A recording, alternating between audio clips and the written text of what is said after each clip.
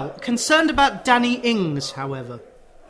Yeah, likewise. So what were you? You were the editor of the Premier League's website? Yes, yeah. I covered Saints for the Southern Daily Echo for about 13 years. Then I went to work as the club's... I was managing editor of the club's website and programme. Nowadays they've got a media team of 16, 17, and in those days it was just me. Wow. And I had to do the whole of the website and the whole of the programme, and I had to fight like hell to get an assistant. Then I had about three and a half years, I would guess, as editor of the Premier League website, and now I lecture in sports journalism at Solent. Yes, you are not the first poacher-turned-gamekeeper. I've spoken with Adam Powley and Kieran Maguire and Adam Pendlebury, who is an Oldham fan. So there is, and of course Anthony Clavane, whom you may know very well. Yeah, I know. Yeah, that's a few times. I wouldn't say I know him well. Yeah. If anyone is better pressed to talk about Southampton Football Club, it's the man who co-authored Taking Lettice, which is one of my favourite football autobiographies, because I knew a bit about Matt Le Tissier. Everyone does, but. Did you compile all of the bits? I had the paperback. Did you compile all of the appreciations at the back of the paperback? Yes, I did. Yeah, that was my idea as well. So it just seemed a good thing to do. I think more biographies should do that. A, word count, but B, it means that the book must sell more, because even if you've got the hardback, it's like putting your name on a brick at St Mary's. Yeah, it guarantees sales apart from anything else, because everybody loves to see their name in print. It makes it more personal as well. And I think for a player like Matt Le Tissier, where he connected with people, both on a human level and with his talents, he was one of those players that everybody would love, regardless of who they support. I think in that sense, he had that much more of a connection. He was down to earth. He was the sort of bloke that you could imagine having a laugh with in the pub, because he could laugh at himself. I don't think it would work necessarily for all players, the ones who are a bit more remote, but I think he just had such a connection with football fans across the board that I think it worked. Have you heard the Football Book Club's exegesis on Taking Lettice? Are you aware of this?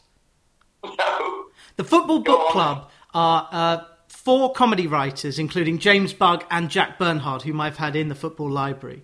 And they lovingly approach footballers' memoirs and try and fill it the best bits. And they do, obviously, they respect Matt Le Tissier a lot, because if you're talking 90s footballers, I think Lettice is he must be number 1. Can you think, if I say 90s football to anyone, it's someone who's a one-club man who put Guernsey on the map. And I'd certainly recommend listening to it. They're very warm. They rehearse all the fab anecdotes that you must have known about when you went in to collaborate with him. Yeah, there was probably 1 or 2 I didn't know about, but I knew most of them. And obviously, I can't say them now, but there were some that got taken out of the editing stage. I would have certainly said would have been libelled out, yes. Yes. And that was disappointing. It was disappointing as a writer. I think it was disappointing for Tiz as well. And I had a few battles with the editor that was kind of in overall charge of it. Some I won, some I didn't. There was they were very, very nervous about lawyers, libel, any legal implications. And I can understand the sections on Bruce Grobbelaar and all the rest of it. I can understand that being changed and watered down. Because he was on trial, we should say, because he was on trial for match fixing in the 90s, and I think he was fined like a quid, something stupid. Yeah, he won the original case, and then Son appealed, and eventually he was awarded damages of technical damages of £1. Yeah. That was watered down. What I found much harder to accept was some of the watering down and the dumbing down. I tried to write it, I suppose, as I would do as a journalist. I felt that I got the tone about right, but the editors did dumb it down to make it more suitable for widespread consumption, and dumbing down some of the language. And for instance, there was one section that I remember vividly when the proof came back, and he changed it. And the story was that Matt Le Tissier, it was his best ever chance of reaching an FA Cup final, because we'd been drawn at home to Norwich in the quarterfinals, drew 0-0, and then went for the replay. But by then, we'd been drawn against Sunderland in the semi-final, who were then a lower division team. And so it was a completely clear route, if you like, to the FA Cup final. Tiz got himself sent off. He got suckered into a kicking out and got himself sent off. And so I wrote about his reaction, and it came back, and I remember the sentence saying, I sat in the dressing room feeling dead annoyed with myself. And that's not something that any footballer would ever say, let alone Matt Le Tissier. I sat in the dressing room. He'd been sent off in an FA Cup quarter-final, the chance of Wembley. Asterisk. You're a little bit more than dead annoyed. That's very interesting. I've just read Pat Nevin's autobiography, which is one of the best books I've ever read. Not just because, like Pat, I wouldn't cut it in the working man's dressing room, and I was a bit late for John Peel, but this book, this memoir, is it's Eamon Dunphy, Neville Southall class. To complement yours, Taking Le Tiss, which you wrote with Matt Le Tissier, who was a Southampton footballer, for those who don't know, but you should if you're in the football library. I think maybe I should call the cafe the Matt Le Tissier Cafe, because isn't he known for stopping off on the way to the game and having a fry-up? Wasn't that his shtick? Usually at McDonald's, and not always on the way to the game, but certainly on the way to training. And there's a great anecdote in the book where the club had brought in a dietitian, and he had to monitor everything that he ate for a fortnight. And then was called in for his meeting, and the dietitian looked at him and said, I have honestly no idea how you're still alive, let alone playing football at the top level. Well, maybe he isn't a mystery in an enigma, because he is a bloke who turned down moves to, I guess you can fill me in, but Tottenham, Liverpool, Man United all wanted him? Tottenham and Chelsea for definite. And he did turn down moves to both of them. He got very close, actually, to signing for Tottenham, because they were his schoolboy team. And he actually agreed to sign for them. Signed a document, a pre-transfer agreement that he was going to go at the end of the season. It was stuck in a drawer, ready to be announced at the right time. And in the last couple of months of the season, slightly cold feet, better the devil you know, however you like to phrase it, he changed his mind. I think home life came into it. The fact that he loved the city, loved the club, and he decided to stay. So he phoned them up, and they tore up the agreement, and he stayed. I don't think he's ever regretted it. People always ask him whether he felt he should have moved, he could have won more titles. I don't think it would have worked for him. I think some players are just right for some clubs, and that's not doubting him on his ability in any way, because I think he had the ability to play for any club in the country, and possibly even the world. And I know I'm biased. So I've wrote his book and I've been mates with him for years, but I genuinely think he is one of the most naturally gifted players I've ever seen. But we all know that his work ethic was not necessarily what a lot of the top clubs would have been looking for. Now, I actually think he worked a lot harder than people gave him credit for. And he played up to the image of being a little bit lazy. And I remember a fantastic clip on Sky where they were televising a game live, and they zoomed in on him, and he just yawned in the middle of a match. So he gave that image of being a little bit lazy. But I tell you what, if there was a ball to be reached with a chance of scoring a goal or creating a goal, he would get there. He would work so hard, he would give everything to get to that ball. But he used his energy in the right times, in the right ways. Yeah, he did have that image of being lazy, and I think had he gone to a Man United, he would have been forced to work harder, not necessarily better, but work harder. That would have inhibited him. I think it would have taken away some of his joy of the game, because he didn't enjoy the running and the tracking back. As I say, he used his energy in the right ways. So I think he would have been unhappy if he'd gone to another club. Also, at Southampton, he could have the odd game where he didn't do like the odd 2 or 3 sometimes in a row, where it didn't quite go for him. And he would always stay in the team, and he would always be loved, and he would always be the kingpin of the side. I think if he'd gone to a Manchester United or Liverpool, you'd have one bad game and be out of the side for 6, 7, 8 weeks longer, because you know that there would be quality players coming in, taking your place and holding that place, and you then have to wait a long time to get back in. Whereas at Southampton, you knew that he was always going to be the number one. Who's the only man to have saved a Matt Le Tissier penalty? Mark Crossley. Correct, 10 points. Yeah, he was lethal from the spot, lethal from free kicks, but that was also part of his character, that joy of the game, that ice-cool composure. As I say, when a chance would come along, you just take it instinctively. He was one of the most instinctive players I remember seeing. I'd watch him in training and it would take your breath away, some of the things that he would do.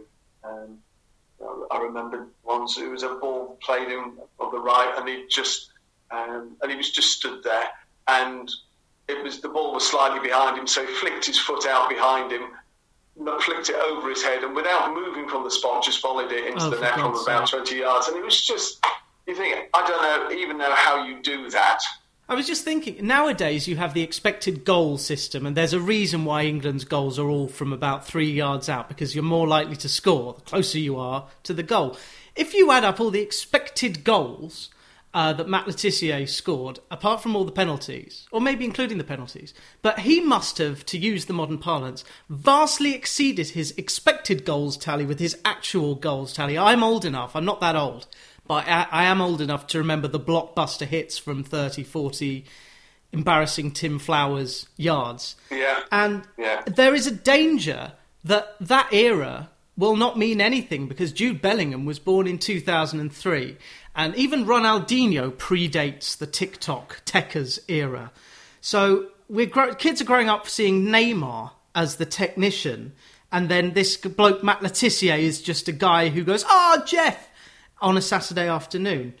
If you could just imagine he's in this team with James Ward-Prowse and Danny Ings in front of him and the great Jan Vestergaard behind him, of whom more shortly, Southampton would not be a lower mid-table side.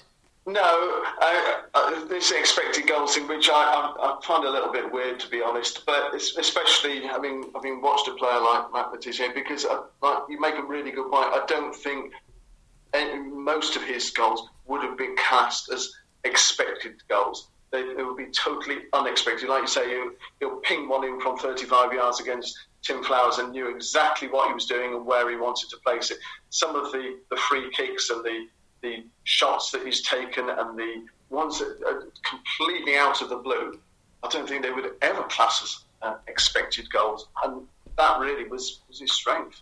And you also make a good point about some of the players that weren't even born when he was in his pomp.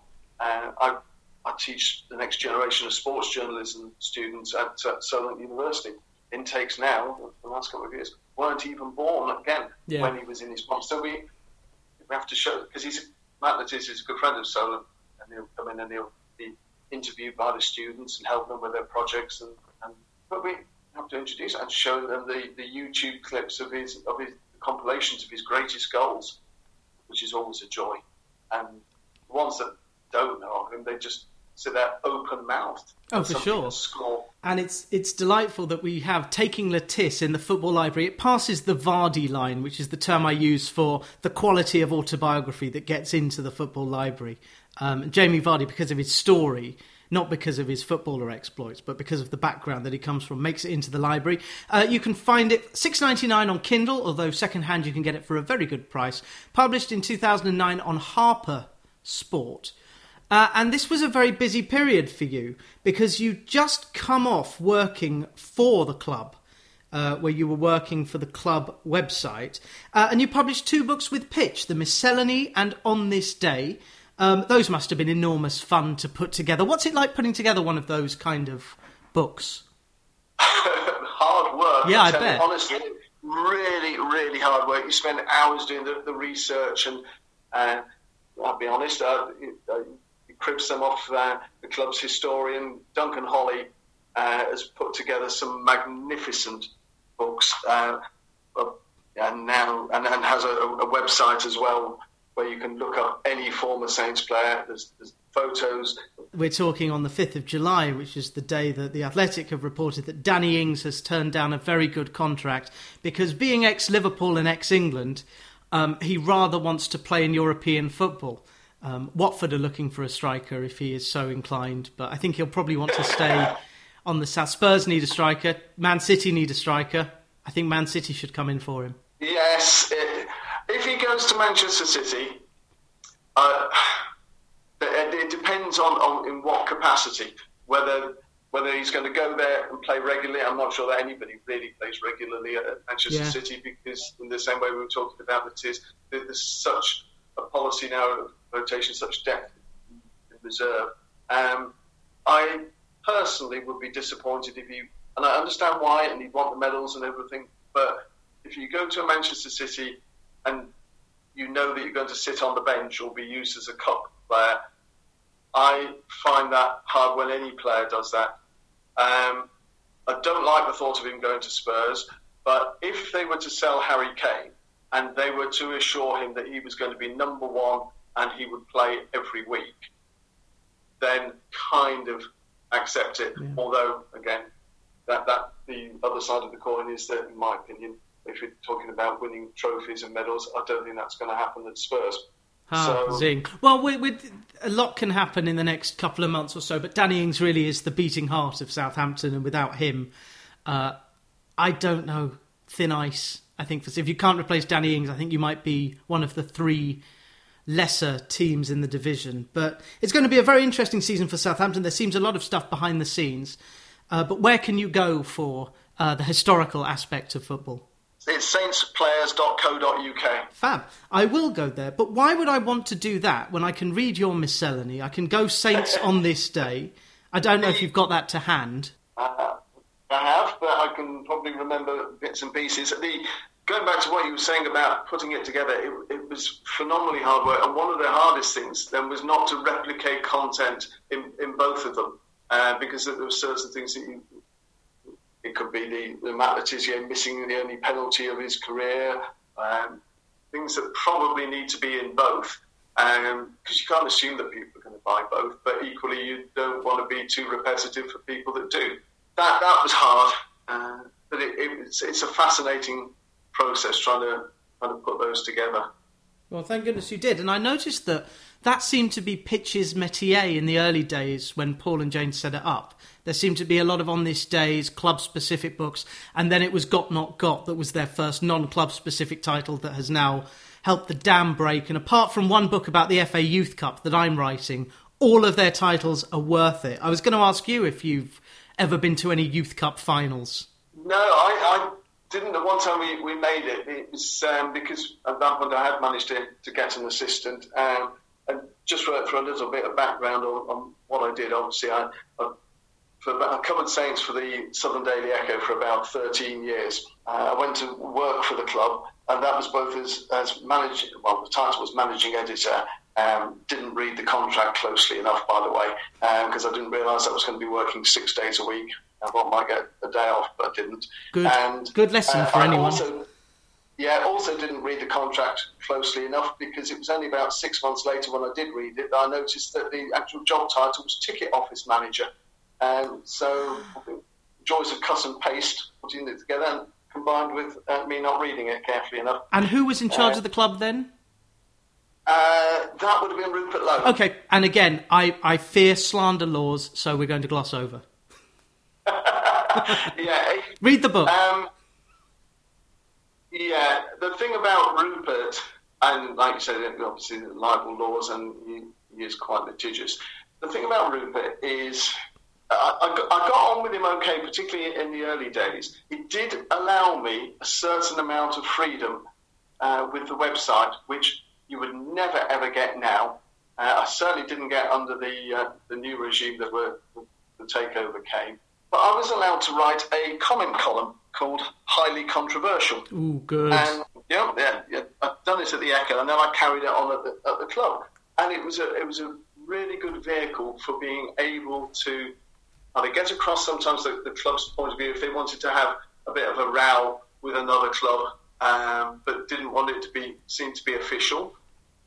It was a way of, so for instance, the 4 ticket allocation that we got for the final game of at Main Road, because City obviously wanted all of their fans in, or as many as possible to see the final game, and were trying to deny us a right for ticket allocation as we saw it. The difference in price, the fact that Steaua Bucharest charged our fans way more than they did their home fans. So things like that we could do a controversial column. Equally, I was able to steer fans in the right direction about signings, all the transfer rumours, and they would read between the lines and know whether it was likely to happen. And equally, I was able to write proper match reports about the team, and if they played badly, I was allowed to say so. And I could be as critical as I wanted to, as long as it was fair and honest and appropriate.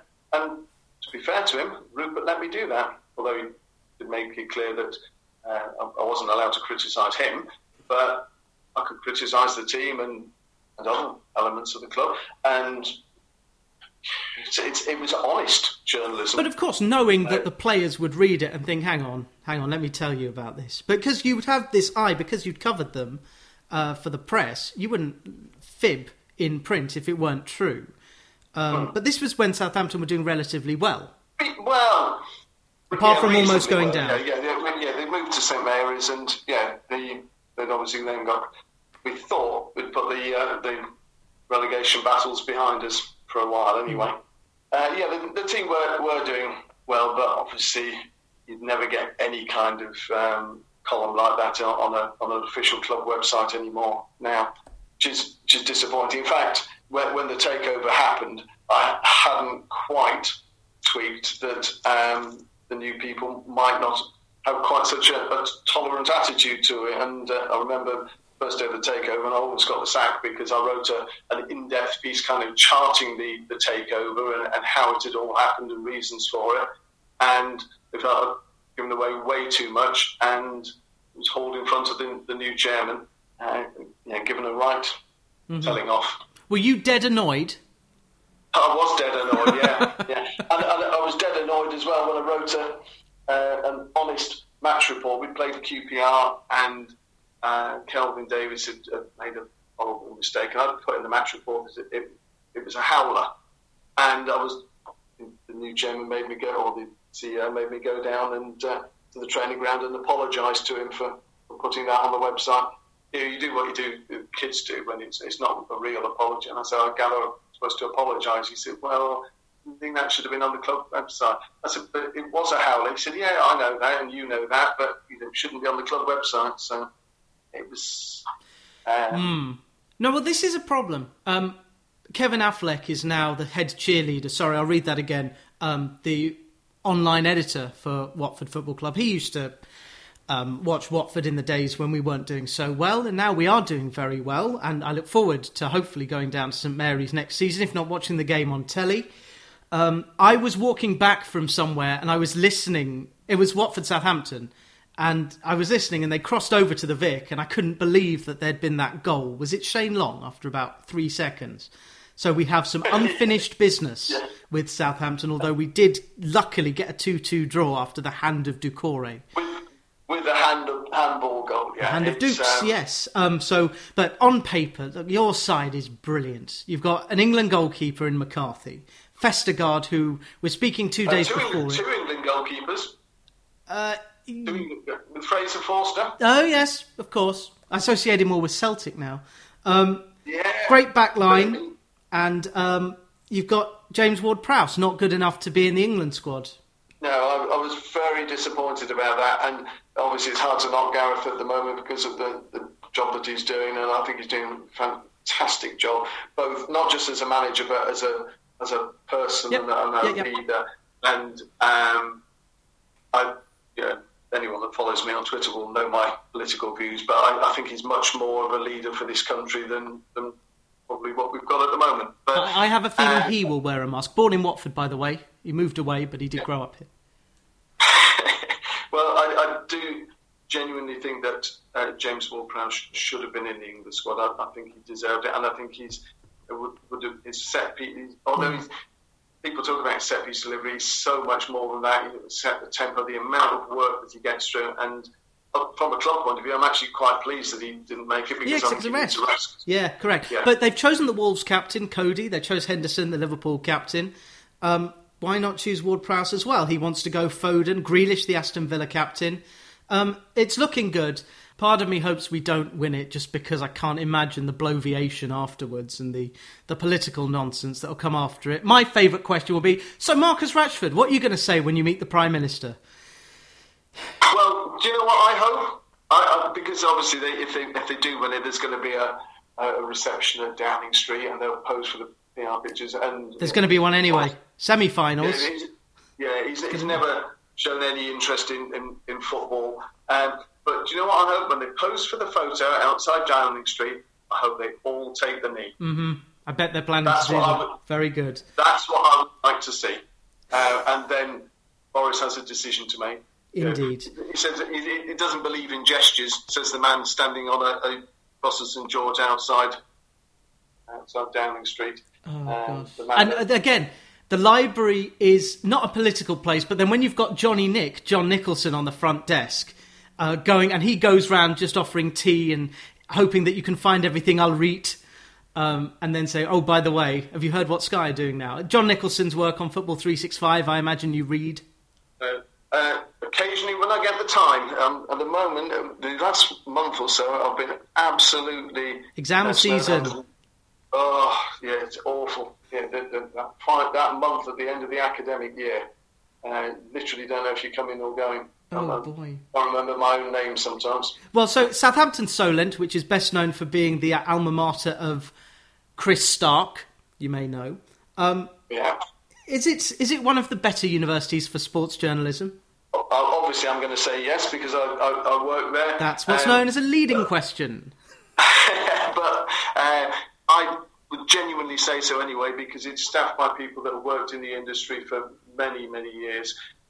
And we know the industry standard that people have to get to. One of the hard things is students that will come in and think that because they're paying £9,000 a year that they've automatically bought themselves a press pass for life at Old Trafford. And it doesn't quite work like that. You have to put in the hard yards. You have to learn. You have to take on board feedback, and you have to work hard. And anyone that's worked in journalism will tell you that although it's fun, although it's the greatest profession, and obviously if you can't play at the highest level, then it's the next best thing.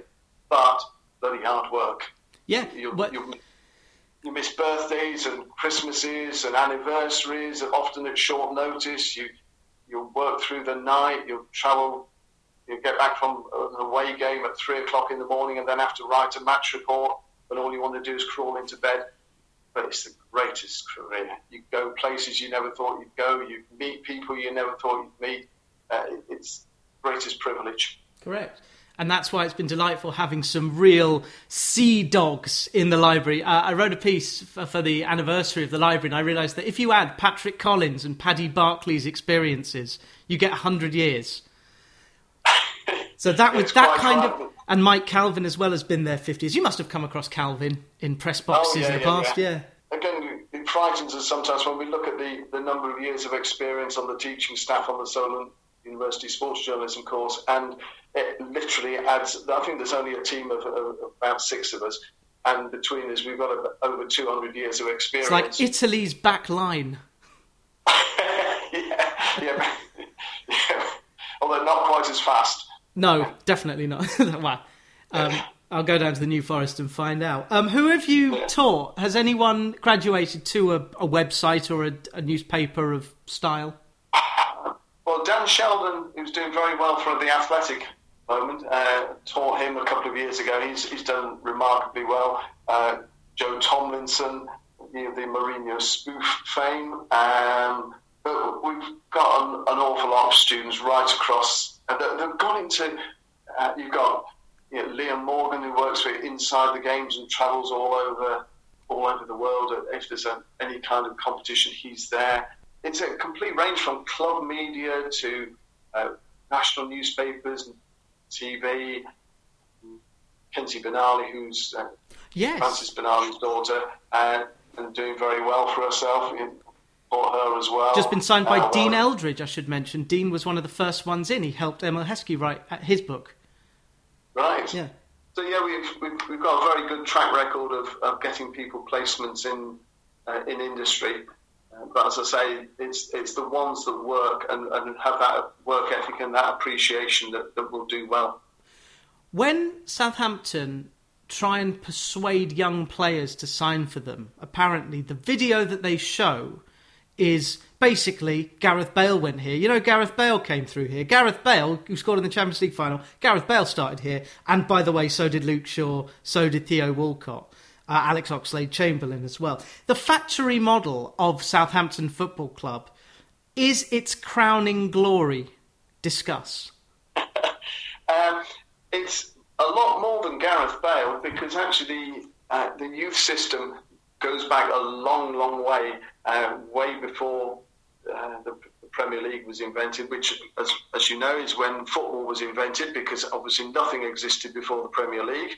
We've had a great track record from the likes of Mike Channon coming through, then obviously and he wasn't the only one. We had Martin Chivers and so many others in the 70s.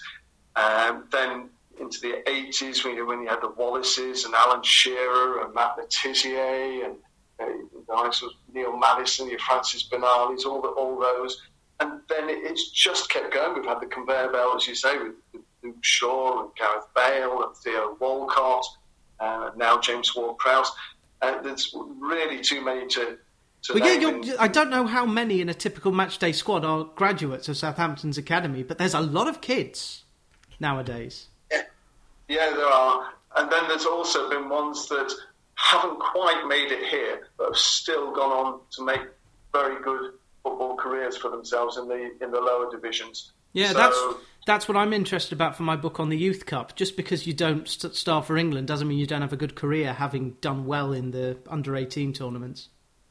Absolutely. It's one of the things that always puzzled me about Southampton was when we really, really did have some great young teams, and yet never won the FA Youth Cup. And in those days, obviously, things were very different. We had the youth team coach was Dave Merrington, who he had one season as manager, but he was a proper teak, tough, gritty, no-nonsense Geordie. And I suppose that if you, in these days, it would now be classed as bullying, I would guess, because he was so tough. He made the apprentices sweep the dressing room, so after a midweek game they wouldn't get home till wouldn't be able to get into the dressing room to clean it until 11 o'clock and all the players are gone, and then they'd have to make sure the dressing rooms were spotless, and if there was one sock or one bit of mud left on the floor, then they were in deep trouble. They'd still be expected in at 9 o'clock the following morning. They would have duties. They would be assigned to a first team pro and look after their kit. And you talk to Matt Le Tissier, and Alan Shearer would agree as well, that Dave Merrington made them what they are because he instilled that mental toughness. And one of the big things about Alan Shearer is that mental toughness that he's got. And that came from that grounding at Southampton.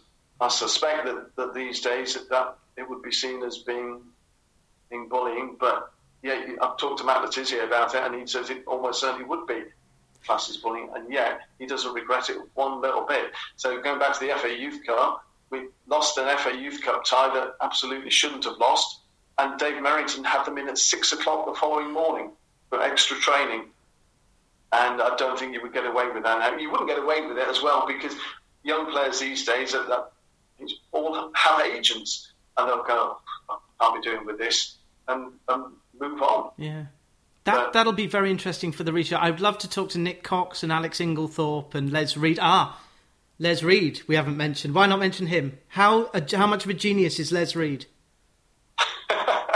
It's funny when funny though, when you talk to the fans, blaming for the fact that either managers have left or that things went downhill a little bit. We had some great years with obviously Pochettino and Koeman, and brought in some really excellent signings, and then it all started to go a bit wrong. We wasted a lot of money on the likes of Carrillo and Hoot and other players that just didn't perform, and we're actually, I think, struggling a little bit financially, and it's taken a while to get them off the wage bill. And as you say, next season could be a very difficult one for us, particularly if Danny Ings goes. It's a really big dilemma now for the club.